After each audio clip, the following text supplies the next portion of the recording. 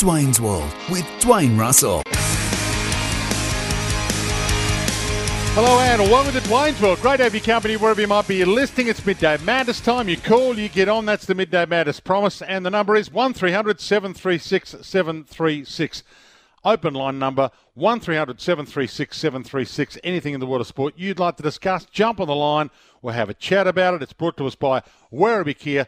Werribee Kia awarded National Kia Car Dealer of the Year. Werribee Kia makes buying cars easy. And we will take a few of your texts as well and read those out during the course of the afternoon. 40 Winks Temper text 0433 98 11 16. If you want to send through a text, 0433 98 11 16. Temper, Consumer's Choice winner. Temper mattresses, pillows and adjustable bases, conforms to the exact shape of your body. Big lineup of stars to come later on. Lions star Daniel Rich is going to join me, so I'll have a chat to Daniel. John O'Wells from the Renegades. Can the Renegades win it? Can they actually win the lot? They're in a reasonably good position and getting some form at the right end. And the big gun teams are going to lose a couple of their players as well. So, Steve Smith's not going to play in the final, etc. We've talked about that quite a bit. So, if you've got a thought, can the Renegades win it? Aaron in Broadmeadows, I know you're already on the line. We'll come to you first up. 1300 736 736. Essendon played 4 15-minute quarters today, as you heard with Josh Jenkins before I came on. Peter Wright, a leg injury. We think it might be a calf, but a leg injury. David King was at Essendon training today, and he was at Carlton training a couple of days ago. So we'll have a chat with Kingy, who's been doing the rounds again about the Bombers and the Blues. A heap of other stuff to get to as well. Obviously, the Australian Open Tennis, we'll keep you in touch with that, thanks to the Kia all-electric EV6 GT supercar, a pinnacle of engineering. Kia EV6 GT, the most powerful Kia ever crafted. And a couple of other little side issues as well. The third AFL team in WA. Yeah, I know it's probably hard to hear it, but a third AFL team in WA. The West Australian has been spruiking it. Bunbury and Joondalup councillors have been spruiking it. Obviously, all this comes on the back of will Tassie get the 19th licence or not. But yeah, to hear the talk about a third WA team is interesting to me, and hear that cage being rattled by those in the West. I'm not sure whether it's going to get any traction, but it was interesting to read the article that was written about 2 days ago. I didn't really give it much thought because I thought it was a little bit of a pie in the sky. But then I kind of heard Jeremy Rockcliffe on SEN Breakfast today talking about what if we don't get a 19th team. And there's been a bit of talk about that. I'll play the Jeremy Rockcliffe bit very shortly, but I do want to go to your calls straight away. Heaps to give away today. Signet Boost power banks valued at $59.95. Tickets to the Melbourne Beer Fest at Catani Gardens, St Kilda, Saturday 25th of Feb. You can get your tickets for that at www.beerfestivals.com.au. And a bottle of Starwood Twofold Double Grain Australian Whiskey, thanks to Hairy Dog's Summer of Aussie Spirits, hairydog.com.au. We'll give all that away in the opening hour of the program. Aaron in Broadmeadows, you've been holding for a while, so I better get to you. 1300 736 736 if you want to join the queue. Welcome to you. Yeah, good afternoon. I just think it's extraordinary that today we've got a BBL game starting at 1:40 on a workday, and then tomorrow on Australia Day, which is traditionally a really big day for cricket, there's no international men's cricket on, and there's no domestic cricket on. I just think it's absolutely bizarre scheduling. Well, I think they wanted to save that for a isolated game for the women to be the prime time main event tomorrow. So that's what they were, I think, for scheduling, what they were thinking. It is a bit weird today. We do have two games today, and we'll keep you in touch with what's happening. So 1:40, early start, Hobart Hurricanes, Brisbane Heat, and then Melbourne Stars and Sydney Thunder in the late game. But did they deliberately not schedule a game of BBL tomorrow, given that they thought it might have been controversial, given how controversial it has been for the women's game to be scheduled tomorrow on what is still called Australia Day and is still a holiday? That might change and hopefully make it not controversial at all down the track because, as I said a few days ago, we've always had sport played on January 26th in this country. So there's always going to be sport played on January 26th. Now, they can change the holiday, not call it Australia Day, but the Australian Open's always going to be played. We've always had basketball played. The NBL have played on the 26th of January for a long, long period of time, and it's called Pride Round for their game tomorrow. And there's an A-League game, big A-League game on tomorrow as well, but it's multicultural day for Melbourne Victory, their first home game with crowds tomorrow night. So Motorcultural Night versus Sydney FC. No doubt there'll be plenty of security there. It's their first game back with crowds. Are you going to that, by the way? 1300 736 736. Yeah, so it is strange, Aaron, but maybe there's method in their thinking that they wanted to give the women a slot of their own. Surely, though, there's better ways to promote women's cricket than hiding the men's cricket, surely. Yeah, it is difficult. The AFL faces the same dilemma.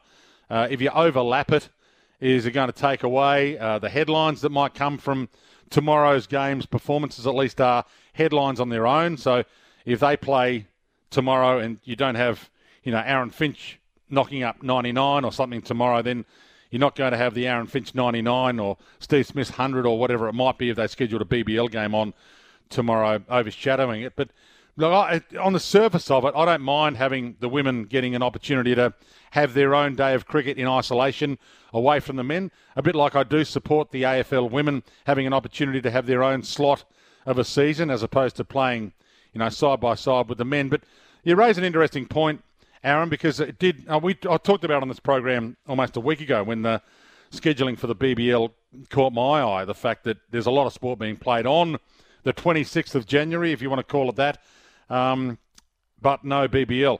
I appreciate your call. And hold the line, we'll send you down to the Melbourne Beer Fest at Catani Gardens, St Kilda, Saturday 25th of Feb. Tickets from www.beerfestivals.com.au. If you've got a thought, you can jump on the line, 1300 736 736. I mentioned Tassie, and I mentioned this article in the West Australian about a third WA team, either out of Bunbury or Joondalup. Here's what Jeremy Rockliff, the Tasmanian Premier, had to say on SEN Breakfast today about the worry if a 19th team doesn't get given to Tassie now, what that might mean. We need to bring it home for AFL, the code. The crossroads, really, Julian and Simon. We don't get this at 19th team. I worry about the future of the game in Tasmania. And when you consider the legends that we've had from Tassie, I've mentioned one of them, making the national competition truly great, VFL, AFL, AFLW. Now, of course, it's time. Jeremy Rockliff on SEN Breakfast earlier today. 1300 736 736. It's Midday Madness. You call, you get on. That's the Midday Madness promise. Keep your text coming through. I'll read a heap out after the break as well. David King to join us after 1, but your calls all the way through until then. You're at Dwayne's World.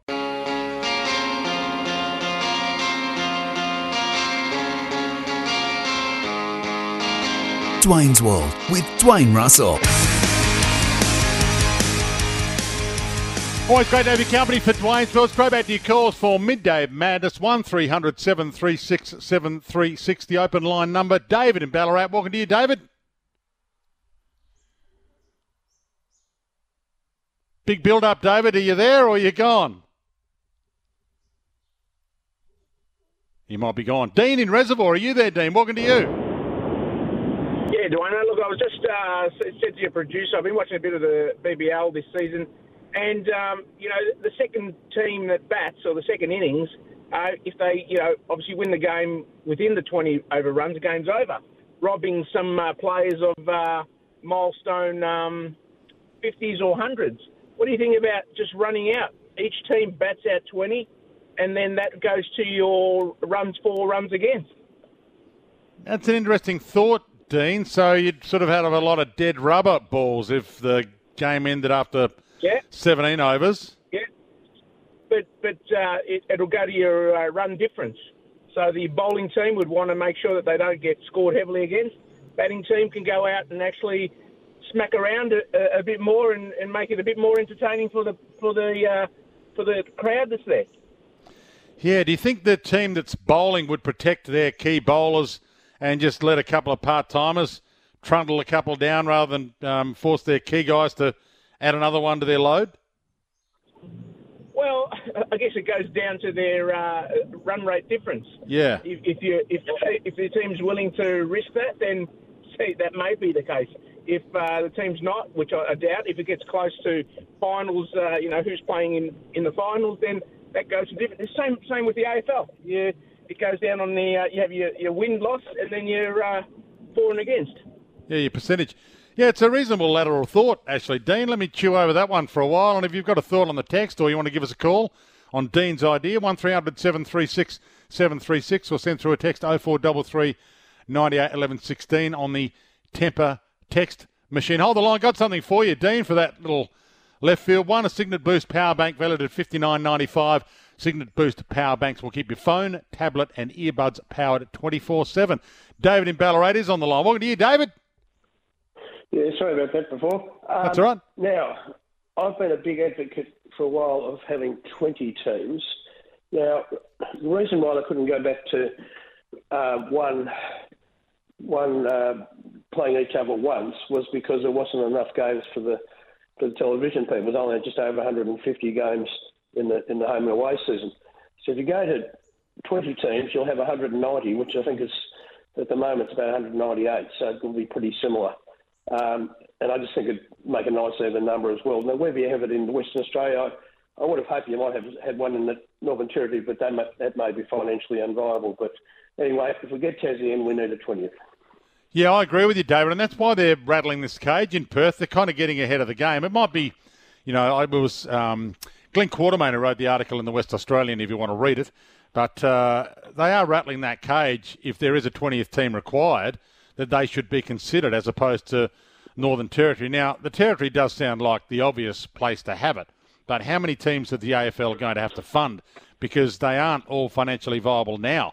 In an 18-team comp, Tassie's going to have some difficulties, we know, but I think it's a funding worth doing because sometimes you've got to invest in growth, and that's exactly what the AFL has done, investing in the growth in Western Sydney with the Giants and investing in the growth in Queensland with the Suns. I think they're doing a great job in working out how to invest in growth in Tassie with the help of the two governments and getting the infrastructure there at Macquarie Point to make sure it's not just about an AFL team being plonked down there to play out of Blunston, but it's about developing Tasmanian football, developing Hobart, and the government will offer, the way that we're looking, the money to develop Macquarie Point as a beautiful part of Tasmania that's going to be used in many different ways, as opposed to just offering a cheque to the AFL to help with their team that's based out of Blunston. So, I agree with you. A 20th team out of the Territory just makes so much more sense to all of us. But whether it's financially viable, it might be in, 2030, which is probably when we're looking. I mean, Tasmania probably won't come in until 2028. So if you wait 3 years with a 19-team comp, then we get 20 teams. And I agree with you, on the back of 20 teams, you could play each other once, have an extended final series. I think if you got 20 teams, you wouldn't just have an 8. You'd probably have a 10. You'd have some sort of play-in tournament as well. So I think it would be a great idea to have it. It just depends on, what the Territory looks like and whether the government money would actually build a stadium there as well. They would divide their time, a bit like Tasmania is going to do between Hobart and Launceston. You would presume they'd divide their time between playing games in Alice and playing games in Darwin, and that might be a 7-4 split, but it would be a great idea if the governments and everyone could get behind it in terms of the growth factor it would offer for those two markets.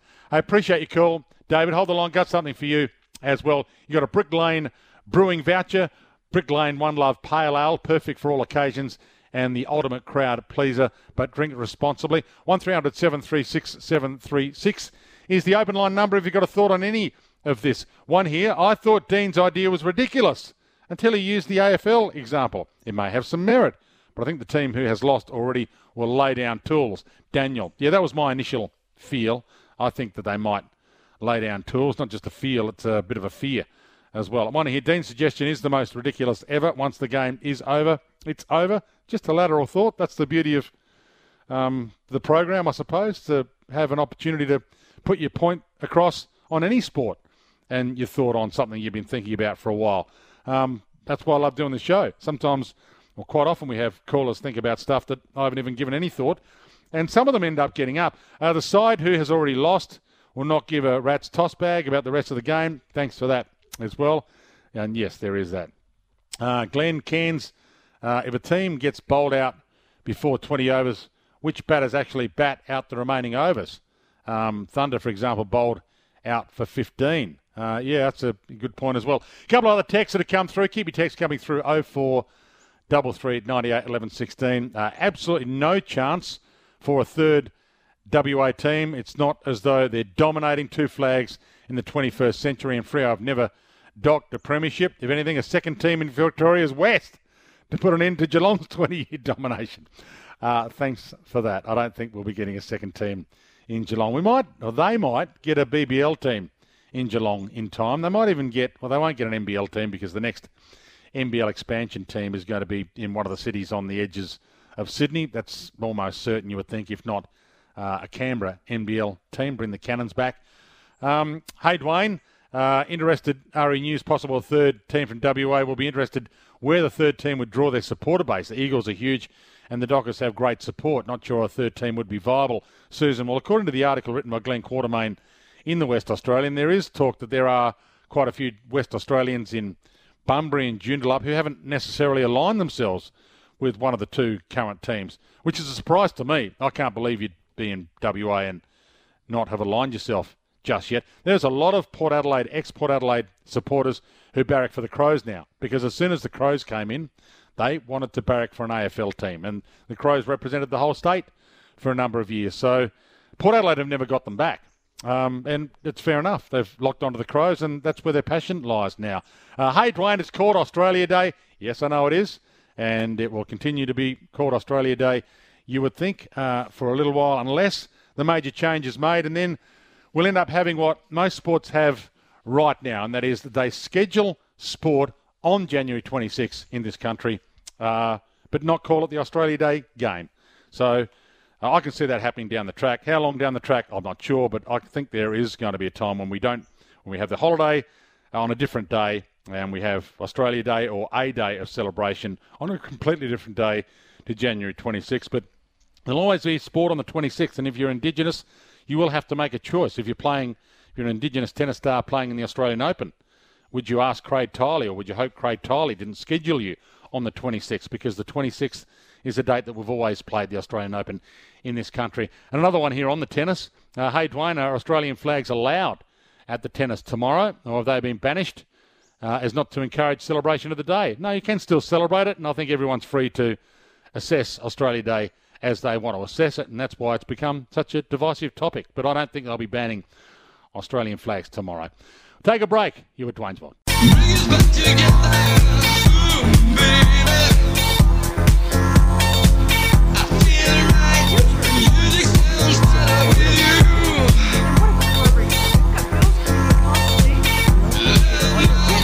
Great day for company for Dwayne's World for Midday Madness. You call, you get on. That's the Midday Madness promise, and the number is 1300 736 736. The open line number 1300 736 736 is brought to us by Werribee Kia. You can drop down and see the team at Werribee Kia. They'd love to see you. David, Janan, Aid, Jim, the whole team are down there. They've got a huge new and used car stock down at Werribee Kia, getting new stock all the time. So drop down and say hello. A couple other texts that have come through. Net run rates are already factored in under the current format when games finish early. No chance or need to alter it. Thanks for that. And another one here. Hello, Dwayne. I enjoy your show.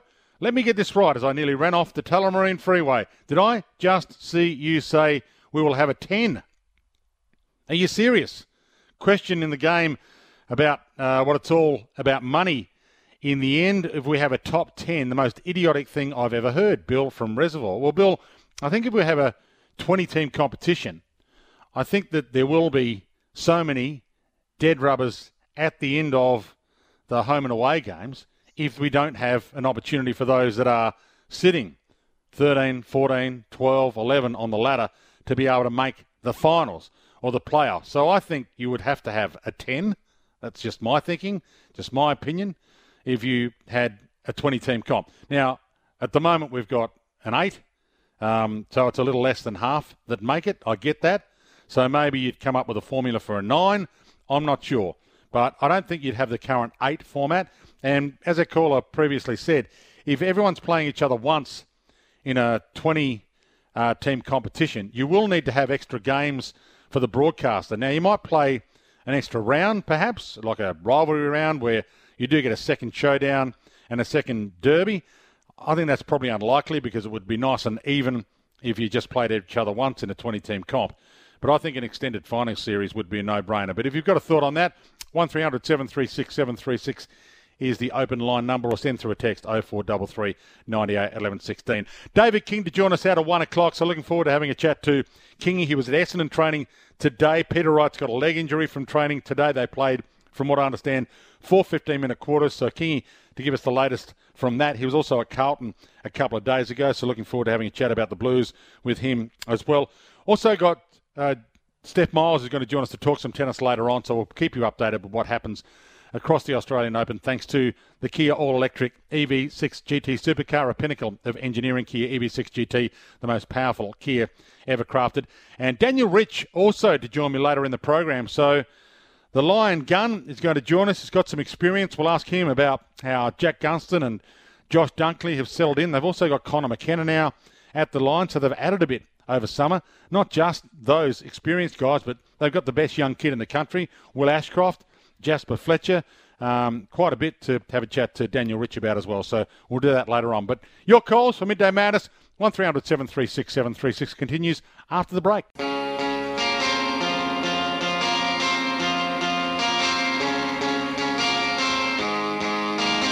Dwayne's World with Dwayne Russell. Straight back to your calls for Midday Madness, 1300 736 736 if you'd like to join us. John in Griffith has given us a call. Welcome to you, John. Yeah, g'day, John. Can you hear me okay? Yeah. I don't know, actually. I've been thinking, I'm a Brisbane Lions tragic and pretty excited about the defense strategy. I've been querying how they got McKenna in and even Darcy Wilmot on his way up. I just start to wonder where Daniel Richer actually fit in the side. I love the guy. He's on the slow side. His kick's phenomenal. But where do you reckon he fits in? That's the part I've been struggling to get to my head. I think you need a couple of wise controllers in defence. I think his skill set's still pretty good. Now, I think he turns 33 this year, so he is getting on a bit. But I think you need a couple of guys who are wise and good ball users and great leaders.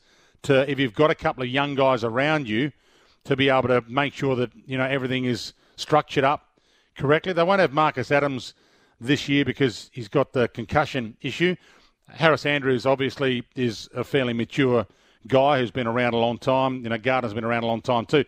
But if they're going to put a couple of young guys in, it's a pretty hard team to get into, John, when you consider who's actually coming into that team. Yeah, I reckon. You still got me, Dwayne? Yeah. Yeah, sorry, mate. I just wonder, I think we get found out the pace in our backline. And I think, Daniel Rich is the slowest in that backline. And now Kitty and Coleman also got an amazing boot. So I just, like I said, I just wonder if we just going to be sticking with Richie because we're loyal to him, or does he have a place to have value? Yeah, it's a good question, John. I won't be asking him whether he's too old, but it's an interesting question you throw up. But they do have, guys that will come into their team, Gunston, Dunkley, McKenna, Will Ashcroft will probably get an early start. He's a pretty good kid, so you can see him coming in. But you're right about Kadeem Coleman. We've also got to work out where Jasper Fletcher, if he gets a go, ends up playing. They didn't have Hipwood and Joe Danaher for a lot of the season last year. Charlie Cameron won the goal kicking with 54. So, it's an interesting thought, John. I appreciate your call. Brisbane are up there as the premiership favourite for mine with Melbourne. I talked about Melbourne last week about the fact that I think it's been a great idea to add Brodie Grundy and make it the Grundy-Max Gawn show. But to be honest, and Max Gawn trained today for those unaware, but this is a great insurance policy as well. The recruitment of Grundy 4 days ago was what a phenomenal idea. It almost paid its dividends straight away because you thought, okay, well, if they didn't have Grundy and Max Gawn went down with a hamstring that was a bad one, you'd be wondering, well, where does that leave Melbourne? You've just lost Luke Jackson. But the fact that they've got Brodie Grundy from Collingwood meant that when Max Gawn got a hamstring, all you were thinking was, Grundy will have to ruck one out for a little while and Max Gawn can take his time getting back. And that's the perfect scenario. So it's almost paid off already, having Brodie Grundy at the club. Thanks for your call. A couple of texts that have come through, one from George. There's no way on earth a true Port Adelaide supporter would support the Crows, especially after Port Power made it into the AFL. There has been a few that haven't come back. Dwayne, I think the only reason you want 10 teams to make the finals is because you work for one of the broadcasters. Well, it's not. It's actually money into the game. So if you have less games being played, if you only have a 20-team competition that plays everyone once and you have an 8, you've got less games. And less games means less money into the game, and less money into the games means less pay for the players. And I don't think we want less games. I mean, I'd like more games. I'm really excited with the fact that we've got a whole round more of games coming up this year. We're getting a 23rd game per team this year.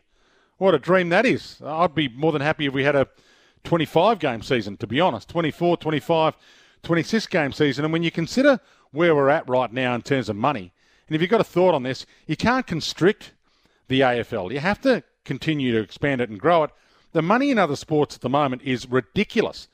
I mean, if you're a kid right now, if you're a 13, 14, 15-year-old kid, and you're thinking of playing a sport that might end up being your go professionally for a career, what are you choosing right now? I mean, Cam Green, IPL money, 23 years of age, Cam Green, $3 million.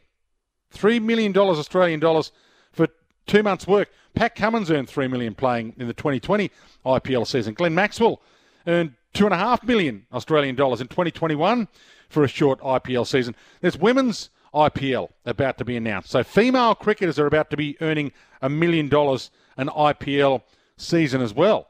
So the money luring sports people away from AFL is huge now. On golf, the live money is crazy, but it's real. I mean, Phil Mickelson's getting, $200 million? I think Dustin Johnson reportedly earned $36 million in one live golf season. You can win $6 million a week playing live golf. So no wonder Cam Smith couldn't say no. I mean, look at any other sport. Tennis at the moment. The Australian Open singles champion at this year's Australian Open takes home $3 million. So $3 million for the male and $3 million for the female winner. So, if you're 200th in the world in tennis at the moment and you're a first-round loser at a Grand Slam, you get $100,000. So, they're just a couple of sports. I mean, I could rattle off a heap of them. I think Cristiano Ronaldo reportedly getting, let me have a quick check here, but it's something like $600 million to play in Saudi Arabia. So, soccer's always... So, AFL's got to keep up somehow. And if you constrict it, if you bring it back, then that's less money and less opportunity for the players to earn in our game. But anyway, if you've got a thought on that, 1300 736 736 is the open line number, because every other sport is exploding right now when it comes to international sport with money. Mike Trout, $426 million US dollar deal a few years ago. So Mike Trout in baseball, $426 million.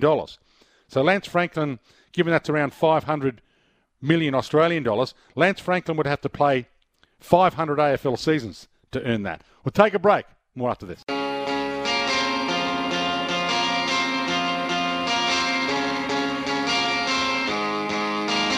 Dwayne's World with Dwayne Russell. So what are your kids playing if they're 13, 14, 15? You heard my little rant pre the ad. There are other sports throwing a lot of money. When you read it in figures, there are a lot of sports throwing money at the people that play those sports these days to try and win them over. Golf, tennis, baseball, NFL. Huge in the NFL. I mean, quarterbacks get $50 million a season in the NFL. Aaron Rodgers, Tom Brady, Steph Curry in the NBA and LeBron, they get about $50 million a year. Our little sport of AFL here is in danger of dropping off the pace when it comes to how much money is being paid and kids taking up the sport. Maybe given a lot of kids do have aspirations to be professional. And it's international sport, so yeah, you can't compete, but you can stay in the ball game maybe. A couple of texts coming through. Dwayne, who would want to move to Alice Springs where there's so many issues? Well, we're talking 2030, so we're talking issues in Alice Springs that obviously are trying to get sorted now, but we're talking a 20th team in Alice Springs and Darwin for the greatness of the growth of the national competition and the greatness of the growth of football and sport and opportunity in the territory. And you'd think by 2030 we might be able to be in a position where a 20th team could come out of the territory. That's my thinking. And yes, obviously there's issues right now. Dwayne, absolutely correct. More games. We have starved of the AFL over summer, and most followers want more games. Yes, Tyson from Essendon, and that's where I'm at. There's one here on the text that the amount of games doesn't equate to the amount of money coming into the game. Well, it does for the broadcaster. The broadcaster does look at how many games they get for their money, and if you're getting more games, you can probably ask for more from the broadcaster, and if you're getting less games, then you might end up having to cope with less. Big result in the women's with Magda Linette just beating Carolina Pliskova. So Carolina Pliskova is out. Linette winning in straight sets in the women's in the opening match on Rod Laver Arena. So today, Ben Shelton and Tommy Paul, two unseeded Americans playing. Tonight, Novak Djokovic and Andrei Rublev, the fourth seed up against the fifth seed. So that should be a good one tonight for us all to watch on the TV. And Elena Rybakina and Victoria Azarenka playing tomorrow. And Stefanos Tsitsipas and Karen Khachanov playing tomorrow in the men's and women's. That's what's on the agenda. And we'll talk some tennis at length a little later on for the Kia all-electric EV6 GT supercar, a pinnacle of engineering. Kia EV6 GT, the most powerful Kia ever crafted. Still a couple of things to give away before the 1 o'clock news. 1300 736 736, a bottle of Starwood twofold double grain Australian whiskey, thanks to Hairy Dog Summer of Aussie Spirits, hairydog.com.au, and a voucher thanks to Jimmy Brings. Jimmy Brings delivers wine, beer and spirits in minutes. Get Jimmy when you need a bevy. You can send through your texts. I'm reading a heap of them out today, obviously, but it's Talkback Radio. I'd rather have a chat to you. David King is going to have a chat to me after 1 o'clock. He was at Essendon training today, so looking forward to having a chat to Kingy a little bit later on. But back to your calls and texts, 1300 736 736, that open line number. Hi, Dwayne. Listening to you on the app from the Thai-Cambodian border. My two bob on the cricket, too many formats. Gradually merge one days and 2020 into 2020. A lot fairer if you bat twice and keep Test cricket the pinnacle. Go Dogs for 2023. Thanks for your text. Good to have you listening on the app. That's why I say ridiculously in some people's eyes. Great to have your company wherever you're listening around the planet. What time is Kingy on? Well, 1 o'clock. So he's joining me at 1:05 A bit of a story from Essendon today with Peter Wright having a leg injury, so we'll check the latest out with Kingy on that. And one here from Paul. Please explain to me as though I'm an 8-year-old, while we actually do have this extra round being played in Adelaide, in South Australia, etc. Is it what they need extra money, or is it to say, sorry, we didn't get any grand final, South Australia, or the TV people wanted more stuff? Please explain to me, Paul. Well, Paul, I would suggest don't listen to state-biased conspiracy theories. I was an 8-year-old in Adelaide. I grew up in Adelaide. I think it's just that the AFL and most people would like more football. And another round, I think, is a great thing. It gives us that.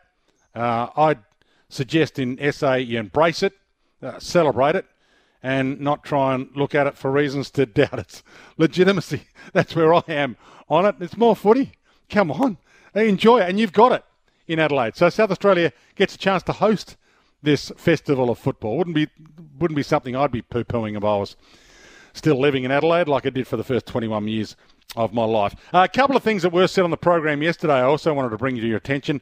One was Brett Montgomery talking about Toby Green forward. He said that Toby Green's going to stay forward all year. A couple of these mid-sized star forward midfielders have been running into the midfield and not playing forward as much. And given that there's going to be more fast movement of the ball this year, and given that there are going to be entries into the 50 quicker this year, it might be interesting to see if a few of these teams that have players like Jordan De Goey, Dustin Martin, Toby Green, like Melbourne do with Bailey Fritsch, play them as permanent forwards and don't send them out of the scoring zone all that often. Here's what Brett Montgomery, new assistant coach at the Giants, had to say yesterday on this program about Toby Green. No, he'll be a forward in 2023. I think Toby is no doubt in the conversation, Dwayne, as being one of the best players in the competition. Now, I know that at times can be quite controversial, but I think that's mainly as a forward. Yeah. Just because he has the ability to go inside and do some magical things and change momentum of games, no doubt. I see him as a forward, and I think Adam does the same. So it would be exciting if that happened. In the season just gone, 2022, we had 4 goal kickers in the 60s. Tom Hawkins was 67, Jeremy Cameron 65, Charlie Curnow 64, Tom Lynch 63. So everyone else was in the 50s.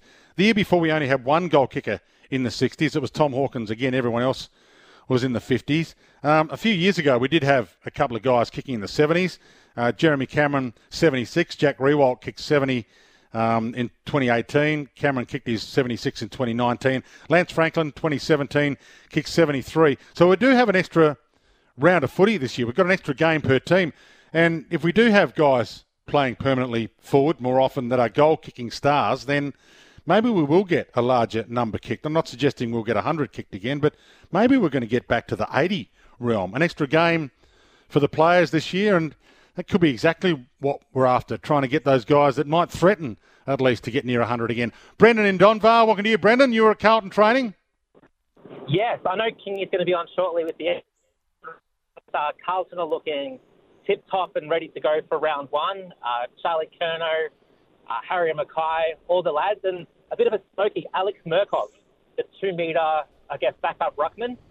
I'll put him in for his debut match sometime in 2023, so keep an eye out for him. So you watched him at training? I'll ask Kingy because Kingy was there as well. You saw him in action and they looked like they were going to... He was running lots of laps, but boy, he looked fit. He's a big boy, and I've watched him in the VS last year, but I reckon this is his year. So is he going to be the ruckman that pushes Mark Pittonet out? Where's he going to play? Well, I'd say ruck, of course, but just as an insurance policy, perhaps, dare I say, going into the finals, giving a player a... Then we're just losing you there. But look, it would be hard to...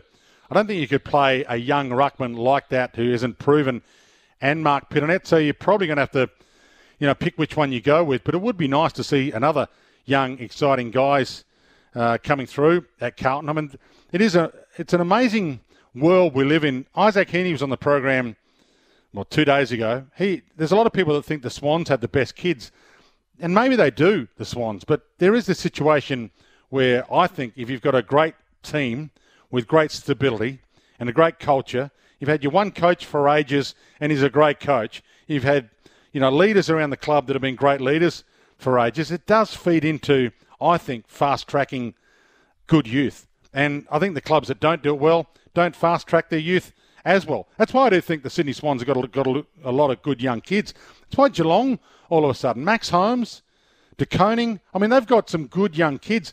A couple of years ago, everyone was saying, Geelong's got no good kids. They're going to fall off the perch. They'll fall off the edge of the cliff, Geelong. But they've got some good kids, and maybe it is partly the culture and the stability of the club. Anyway, your calls, your texts, keep them coming. 0433 98 11 16 on the Temper text machine. Don't forget, later on the program as well, together with Maccas, we'll give you and a mate the chance to win a trip to Delhi for the second test, India v Australia in Feb. Thanks to Maccas, all you have to do is be crowned the last fan standing each weekday in summer breakfast. And on Dwayne's World, we'll give 11 questions, cricket questions they will be. Answer correctly and you keep going. Incorrect and you're out. We'll take the next caller. The last fan standing after the 11th question will have the chance to win on Monday, Jan 30, and be the last fan standing and win for yourself flights for you and a mate to Delhi, 5 nights premium 5-star accommodation. Go to a sports lunch with the SEN commentary team, corporate hospitality at the cricket, $1,000 spending money to go with it. All thanks to Maccas. That's coming up in about an hour and a bit from now. David King after the news and Daniel Rich not far away to talk more footy.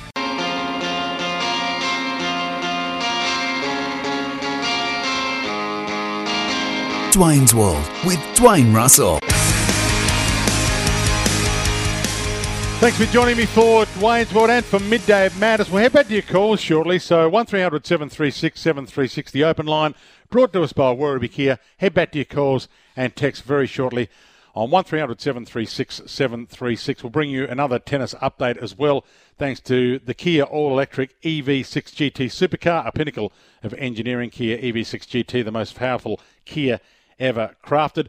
But David King's been good enough to join me, the Fox Footy and SEN guru, who's been watching the teams on the track, especially in Victoria. I don't think he's gotten a bird just yet and flown interstate, although I'm heading to Hobart to do this show from there on Monday. So looking forward to doing the show from Hobart on Monday. If you're listening to this in Tassie, looking forward to seeing you in Hobart, and hopefully have some more information on whether the Tassie 19th licence is going to get up. But David King has been good enough to give us some of his time on his way home from Essendon training. Welcome to you, Kingy. Great to have you back.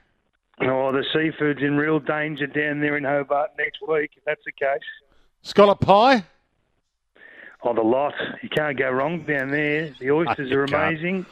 You can't. Apparently the steak goes all right too. But I'll put a wagyu on Hutchie's budget. There was a little bit of meat go astray today. Was there a calf popped by Peter Wright today, King? What's the latest? Well, yeah, it happened early. He just crashed into a big pack at full forward, as you'd expect. He's a very competitive beast, a big man, and hobbled from the track. Looked like he'd suffered some sort of calf strain. I think the club put out something saying it was a calf awareness. I'm not sure what awareness means these days, but certainly there's a setback there, which is a real blow when you look at their forward stocks, their tall forward stocks at the moment, because obviously there's no Harrison Jones on the track at the minute. He's building his way back through the rehab group. Not sure whether Zach Reed's going to play forward or back this year, but he's not out there at the moment. Nick Cox didn't train. So in terms of tall forward targets, Wiedemann was on the sidelines as well. I think he's coming back from a quad strain. So they're down on tall stocks forward of centre. We know Stringer's a good target and all those sorts of things, but it's going to make the start to the season a bit of a challenge for the tall targets forward of centre for those midfielders, cutting forward. In fact, big bodies in general, because in defence they've got an issue as well, haven't they, Kingy? Stewart didn't train today. He's probably their big-bodied defender. They've got enough of those. I guess they're just undersized intercept mark types.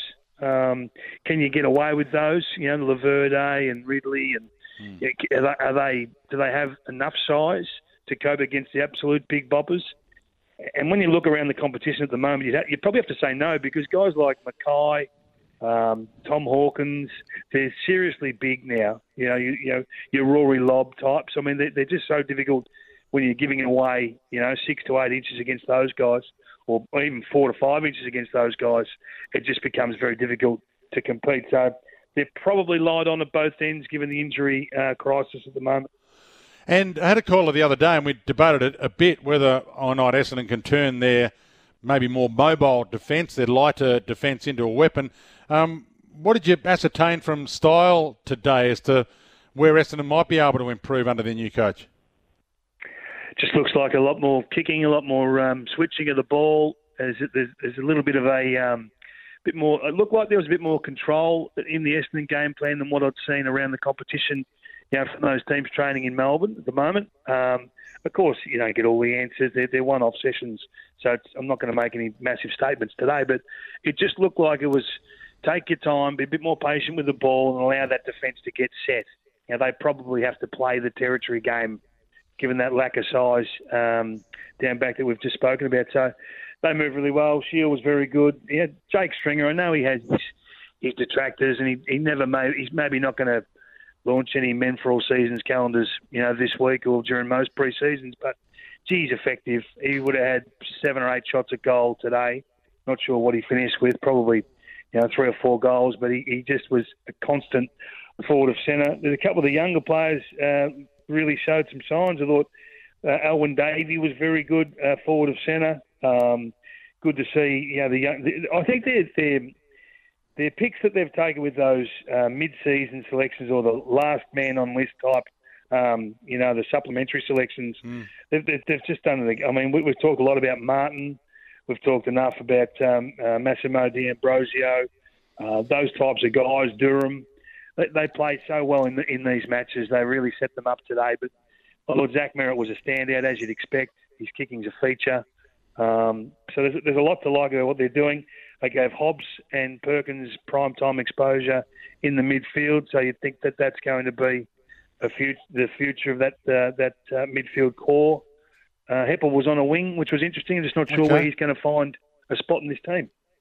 Captain, any indicator who was vocal today? No, not really. Look, it's a hard one to work out whether they will do anything with the captaincy. Have they made a comment there at all, Dwayne? I haven't heard. No. I haven't heard them say that they're necessarily replacing Dyson. I don't know if that's on the cards or not. So Hobbs, Cox, if he's fit, Jones, Perkins. Cox didn't train today. He's off the track. We didn't see him there. Didn't see him in the rehab groups. I'm not sure where he is, Dwayne, which is a bit of a concern. They do have some reasonable young kids, and with a fresh coach, Brad Scott, maybe they can have that fast track season. But you're right. I mean, they need it at both ends. Is there possibility that we could have Jake Stringer's best ever year if he is fit, regardless of whether he looks like he's cut or not? If he can have an injury-free year and a consistent year, then it's a different Essendon, isn't it? Yeah, for sure. I was just having a quick look through. I just think he's had this tendency over the last 6 or 7 seasons to miss blocks of football. Yeah. Like he missed a block of 4 games last year, a block of 2 games, and was a scratching for the start of the season. He missed 3 games in 2021. He missed half a dozen games in 2020. He missed 4 games in 19. So he's starting to miss a bit of football, and I know this has been a frustration for Jake. I mean, he's such a dynamic player, both in at centre bounces and forward of centre. They just need 23 games out of this young man, this season to really maximise what he can be and what they can be in terms of their scoring forward of centre, because everything seems to go through Jake. So it's another big year for him. I think we talk about Jake more than any other Essendon player, but yeah, he was one that really stood out. There was a wild card there today, Dwayne. Don't know enough about this young guy, but I'm going to start having a look at him. Is the young guy Jai Menzie, from South Australia. He was picked up in the mid-season draft last year. He was very good forward of centre as an undersized, almost pseudo full forward, 180 centimetres. Did really well. Did some classy things today. Maybe he's a name that you might see early this season.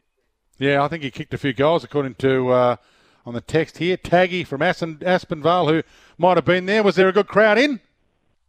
Always a good crowd out at the Bombers. Always a good crowd out there, and you can see why. It was a very attractive session. There's a lot to like about it, how they look, particularly this time of year with their ball movement being so slick, with the quality of player they've got in there. But as you say, it's just a watch to see how it all comes together. And they had to throw Draper forward of centre there for the last 2 quarters of the match sim, and he actually looked quite good down there. But I don't know how viable that is against good quality opposition key backs.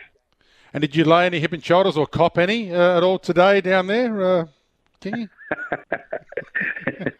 I saw the coach down there. He was hands on. He was involved today. No, I keep well away, Dwayne. Keep my distance. It's too early for sparring. No, round 8. That's when we're looking forward to it. All right, Carlton. You saw them a couple of days ago. What did you make of the Blues? Like what they're doing. Yeah, like what they're doing. I'll just put something up on Twitter, which always gets a little bit of feedback. Not all positive, as you know, Dwayne. But a couple of standouts. I thought young Jesse Motlop was terrific. What he does is just so clean. You know that he's prepared himself beautifully for a big season. Chera went head to head with Cripps there on occasion and nailed him in a couple of big tackles. So I like where Chera sits. I mean, we know these guys, some of these midfielders. There's no surprise, but I think that the player of the session was Mitch McGovern. He intercept marked everything. He looked terrific across half back. He looked super fit. Wiedering, McGovern, Young down back, and then he's just got the Whippets. They had full speed going from Williams, who hasn't missed a session all pre-season, and this is the Zach Williams that they looked for, that dynamic, slicing through the absolute core or corridor of the ground. Shard doing what he does on the other half-back flank, Doherty into the midfield. So it's a different looking midfield than what we'd seen over the last couple of years. So it was really exciting to see the ball movement was the focus. There's nothing radical that's changed at Carlton, but it's the next layer, I think, of what we've seen from last year to contested stuff and then get the handball game going. I think now you'll see more aggression and more dare and more corridor work from Carlton, particularly off half back in 2023. Been talking a bit about handball use. Brett Montgomery I asked him the question, and I asked a couple that have been on the show about this, 10 or 15 metre handball out of stoppage, out of congestion, and we talk about the fact that those stoppages outside of the centre square bounce, get ringed, so there's not a lot of room, but there's never been a lot of room for the inside kick at half-back either, but teams are still biting it off and biting it off successfully to resurrect the way they move the ball. So are we going to see that? It looked as if Geelong were working fairly diligently on handball yesterday when I was there, but they were only doing that kind of shortish drill session anyway. Do you think we'll get more forward handball, more 45-degree forward handball rather than the flick back out of the pack to the guy going backwards?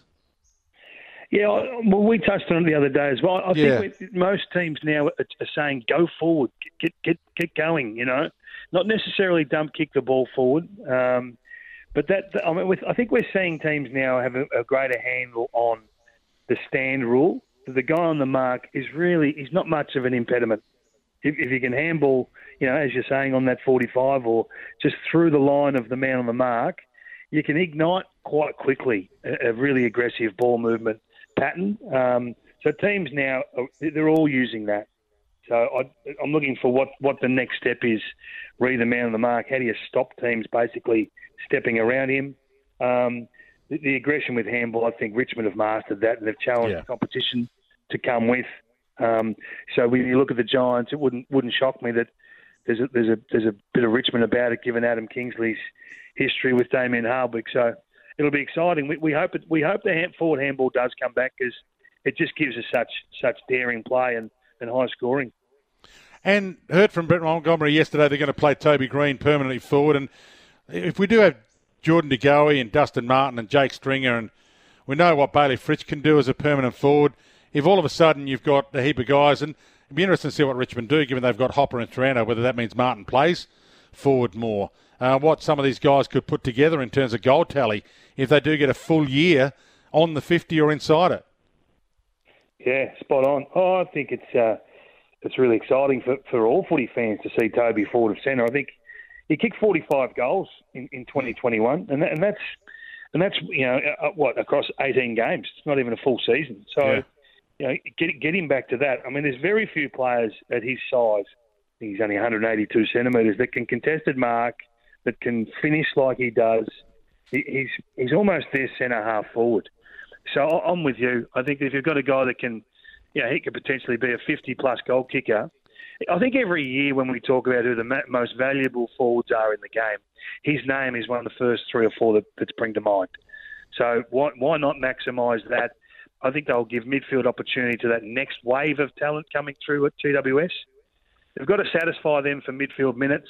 It's no longer viable to play them on a half-forward flank or a half-back flank because you lose them when contract time comes up. So you've got to give them prime time midfield minutes to satisfy both of them in the short term and that they stay for the long term. Critical time before I let you go, Kingy, right now. You want to lift your intensity, you want to get some body on body, but you don't want to lose players to injury. How much has it changed the work rate of Feb over the course of the last decade? Yeah, well, most teams will go on a camp next week.